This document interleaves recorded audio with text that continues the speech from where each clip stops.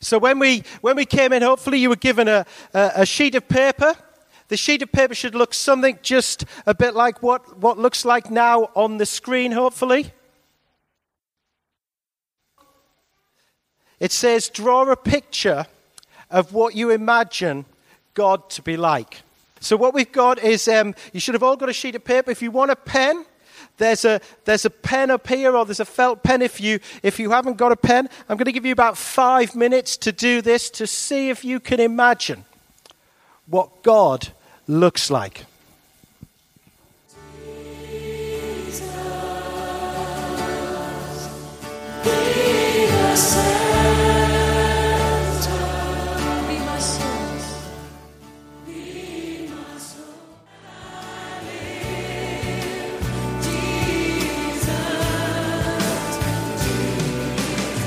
Right, time's up. Anyone want to be brave enough to share their picture? That's very good. I can see obviously some of you are very, very creative. You know, did you find that easy? You see, actually, I think as adults, I think it's something that we find really hard to do. I'll show you what I drew in a minute. But I think we find it really hard. But I actually think that children find it far more easier to imagine what God might look like from that perspective. Who drew some sort of person? Or who drew a face? Put your hands up so I can see. You see, if you just look around, do you see how many children drew a face? And that number, because it's actually quite interesting, because it's actually proven that there was a psychiatrist called Robert Coles who was at Harvard University, and he got 293 children. And he gave them that question, draw me a picture of God. And 255 of them drew a picture of God as a face. And often as adults we find it difficult, don't we? It's like the child who was drawing the picture at school, in primary school, and a teacher went up to her and said, "What are you drawing?" She said, "I'm drawing a picture of God." And she said, "Well, you can't because nobody's seen God." And she turned around and said, "Well, they have now." Because but for us as adults, we find it really hard. This is what I actually drew. Kind of like, I'm not very good artistically, as you can see. I drew a heart, in part because of God is love. But I also drew a box. This is why I drew a box, because sometimes what I find is that my image of God is too small. Or sometimes I limit God and I put God in a box and say, God can't do that. I don't know if you're ever like that you have, they go, well, God can't do that, or God's too small. And another one that I find sometimes people do is that, and that's where I think something like Steve's picture over there is really, really good from that point of view, is we treat sometimes God as too matey, almost like as our friend all the time, and we don't recognize who he is as the creator of the universe. And so this morning we're thinking about prayer. And we're thinking about these prayers in this book of Ephesians. There it all is. And if you like, there are three great prayers, or the three great prayer passages in Ephesians. There's one in chapter 1. We're not looking at that one today. There's this one here that we're looking at mainly in chapter 3, and there's a little bit in chapter 6. And this prayer in chapter 3 is one of the great prayers in the whole of the Bible. And we're going to think about what it means. But prayer begins, if you remember, what did Jesus pray? When the disciples asked Jesus and they said, "Jesus, I can see that you're an incredible, the way that you pray is just different. How do you do it? What's your secret?" And Jesus said, well, when you pray, say, Father.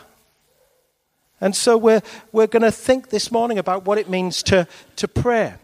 And I wonder, did our pictures perhaps capture God's character, his qualities, his immenseness? And maybe let's think now, as we turn to prayer, Maybe this past week, or when maybe you might have been a bit like me and made God too small, or made him and limited him and put him in a box, or maybe treated him, if you like, too matey, rather than thinking of him as the Almighty. So let's take a moment where we can just pause to think about that, and then we're going to pray this prayer together. Shall we pray? We say together, "Forgive us, loving Father, when we make you too small, a miniature, pocket-sized God who we are carrying around. Help us to see you as our great big God. Forgive us, loving Father, when we put you in a box and reduce your power. Help us to see you as the amazing Creator God. Forgive us, loving Father, when we become too familiar with you and treat you as Almighty. Help us to imagine you as Almighty God." Amen. So may the Father forgive us by the death of his Son and strengthen us to live in the power of his Spirit all our days. Amen.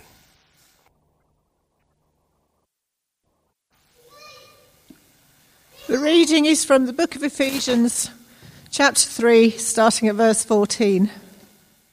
It's on page 179 of the Pew Bibles. "For this reason, I bow my knees before the Father, from whom every family in heaven and on earth takes its name. I pray that according to the riches of his glory, he may grant that you may be strengthened in your inner being with power through his Spirit, and that Christ may dwell in your hearts through faith, as you are being rooted and grounded in love. I pray that you may have the power to comprehend with all the saints what is the breadth and length and height and depth, and to know the love of Christ that surpasses knowledge, so that you may be filled with all the fullness of God.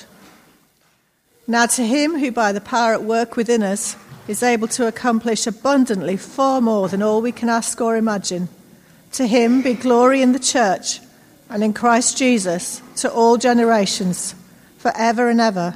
Amen." And now I'm going to read it again. So in case you weren't listening the first time or your mind was drifting, I'm going to do it again. "For this reason, I bow my knees before the Father, from whom every family in heaven and on earth takes its name. I pray that, according to the riches of his glory, he may grant that you may be strengthened in your inner being with power through his Spirit, and that Christ may dwell in your hearts through faith, as you are being rooted and grounded in love. I pray that you may have the power to comprehend with all the saints what is the breadth and length and height and depth, and to know the love of Christ that surpasses knowledge, so that you may be filled with all the fullness of God. Now to him who by the power at work within us is able to accomplish abundantly far more than all we can ask or imagine, to him be glory in the church and in Christ Jesus to all generations, forever and ever. Amen."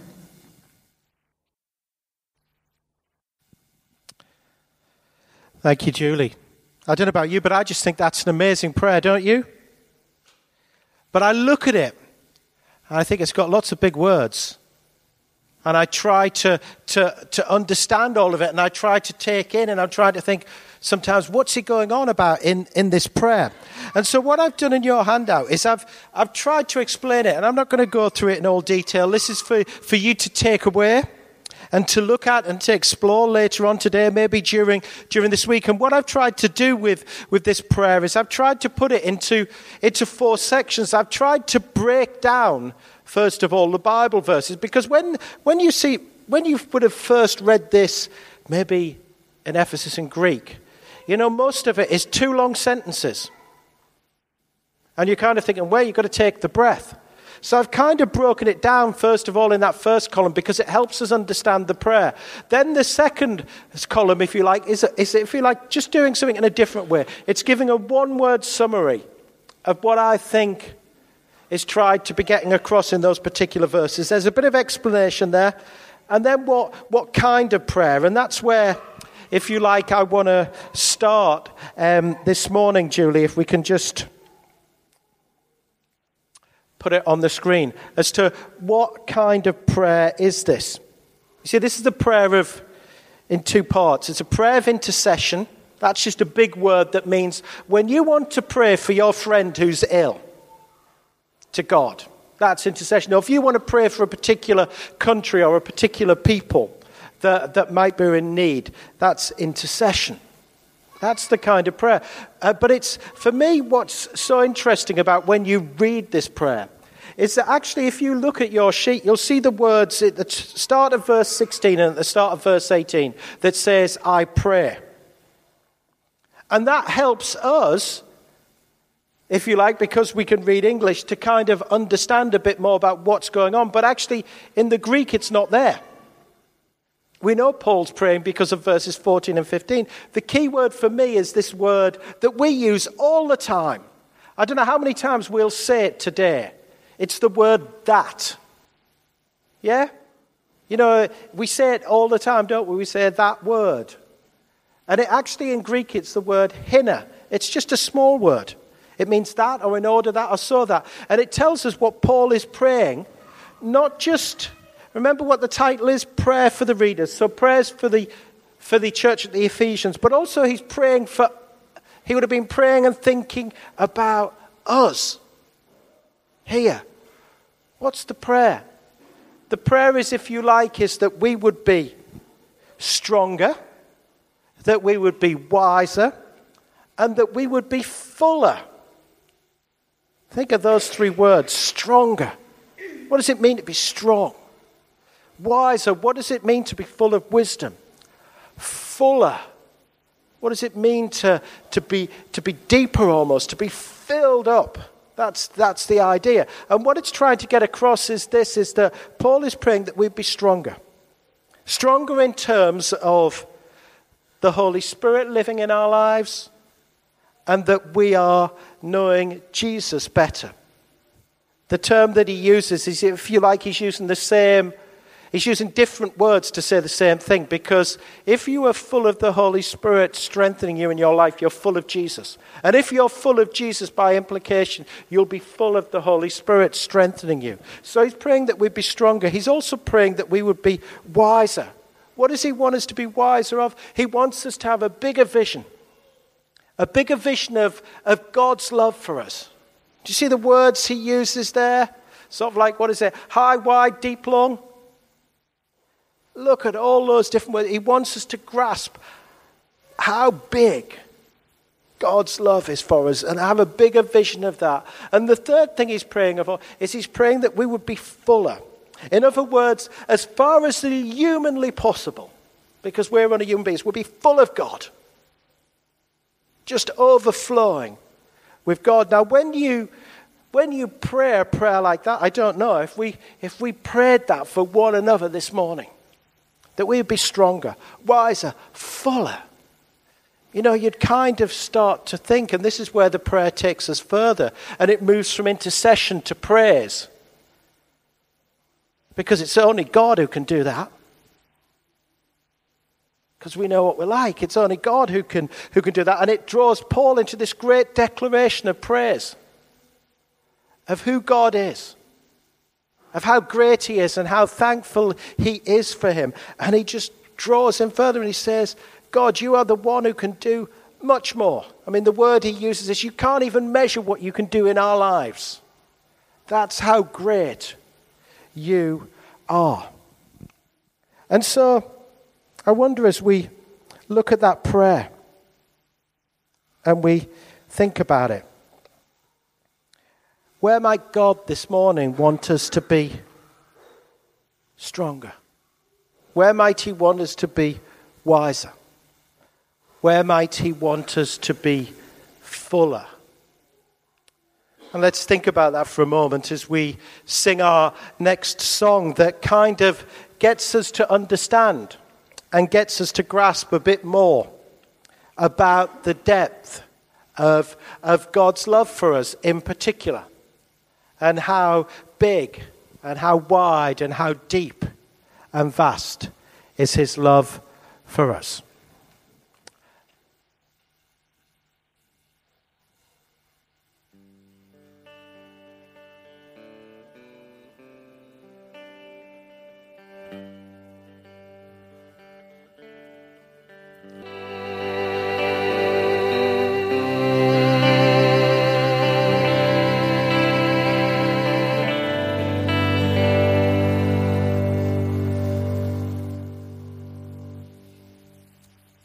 Seated.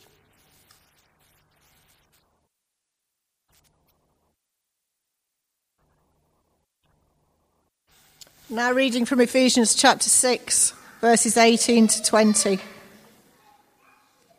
It's on page 209. And I'm going to read it twice again. So Ephesians 6, starting at verse 18.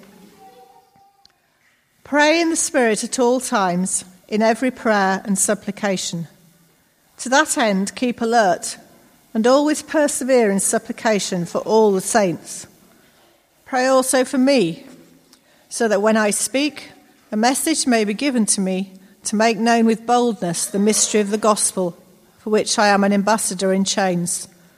Pray that I may declare it boldly, as I must speak. Pray in the Spirit at all times, in every prayer and supplication. To that end, keep alert, and always persevere in supplication for all the saints. Pray also for me, so that when I speak, a message may be given to me to make known with boldness the mystery of the gospel, for which I am an ambassador in chains. Pray that I may declare it boldly, as I must speak. This is the word of the Lord. Thanks be to God. So this is the final part of the prayer, and if we can just look at it, I just want to highlight something to you very quickly as to what this means, because I don't know, you kind of look at it and you kind of see these words: all, every, always, all, and it's actually the same word. It's the same Greek word. Paul is trying to get a point across here, and it's quite simple. What does it mean to pray in the Spirit? Well, if you like, you've got them in your handout. I'm not going to repeat them for you, but you have three of the best commentators as to what they think it means to pray in the Spirit, if you don't know what it means to pray in the Spirit. But it all means a similar thing. It means where we don't necessarily pray what we want to pray for, but that we're actually praying and inviting God to pray through us. And we get this thing, don't we? It says, what does it mean, pray in the Spirit? In every prayer and supplication. That's a big word. What does that mean? Well, it means quite simply this: every kind of prayer. So in other words, what Paul is trying to say to us is this: whoever we are, whenever we pray to God, always pray in the Spirit. Whenever we do it. And so what I want to do is I want to give us the opportunity to do that this morning. And the way we're going to do it is, if you like, I've set up various different activities around the church, basically, and given the opportunity for how we could maybe do that. One way is I've got an A to Z prayer. So literally, I've got the alphabet, and you try and think of an adjective for all the letters in the alphabet to describe God. So there's that one. You might want to write your own prayer. I don't know if any of you do write your own prayers. I think it's a great way to actually suddenly really focus your mind. So if you want to write your own prayer, there's the opportunity to do that. You might want to create your own prayer. Because some of us, we don't necessarily like writing, but we like drawing something. Or we might want to play with some Play-Doh or some plasticine and draw our own prayer to God. And if you want to do that, then that's just up in the fellowship area there, because I've kept it kind of messy area there. But you can do the other two activities there as well. You might want to think, I want to take that picture that's on the front of of my handout, this picture of drawing a picture of God. And you may just want to spend some time in quiet just thinking about that.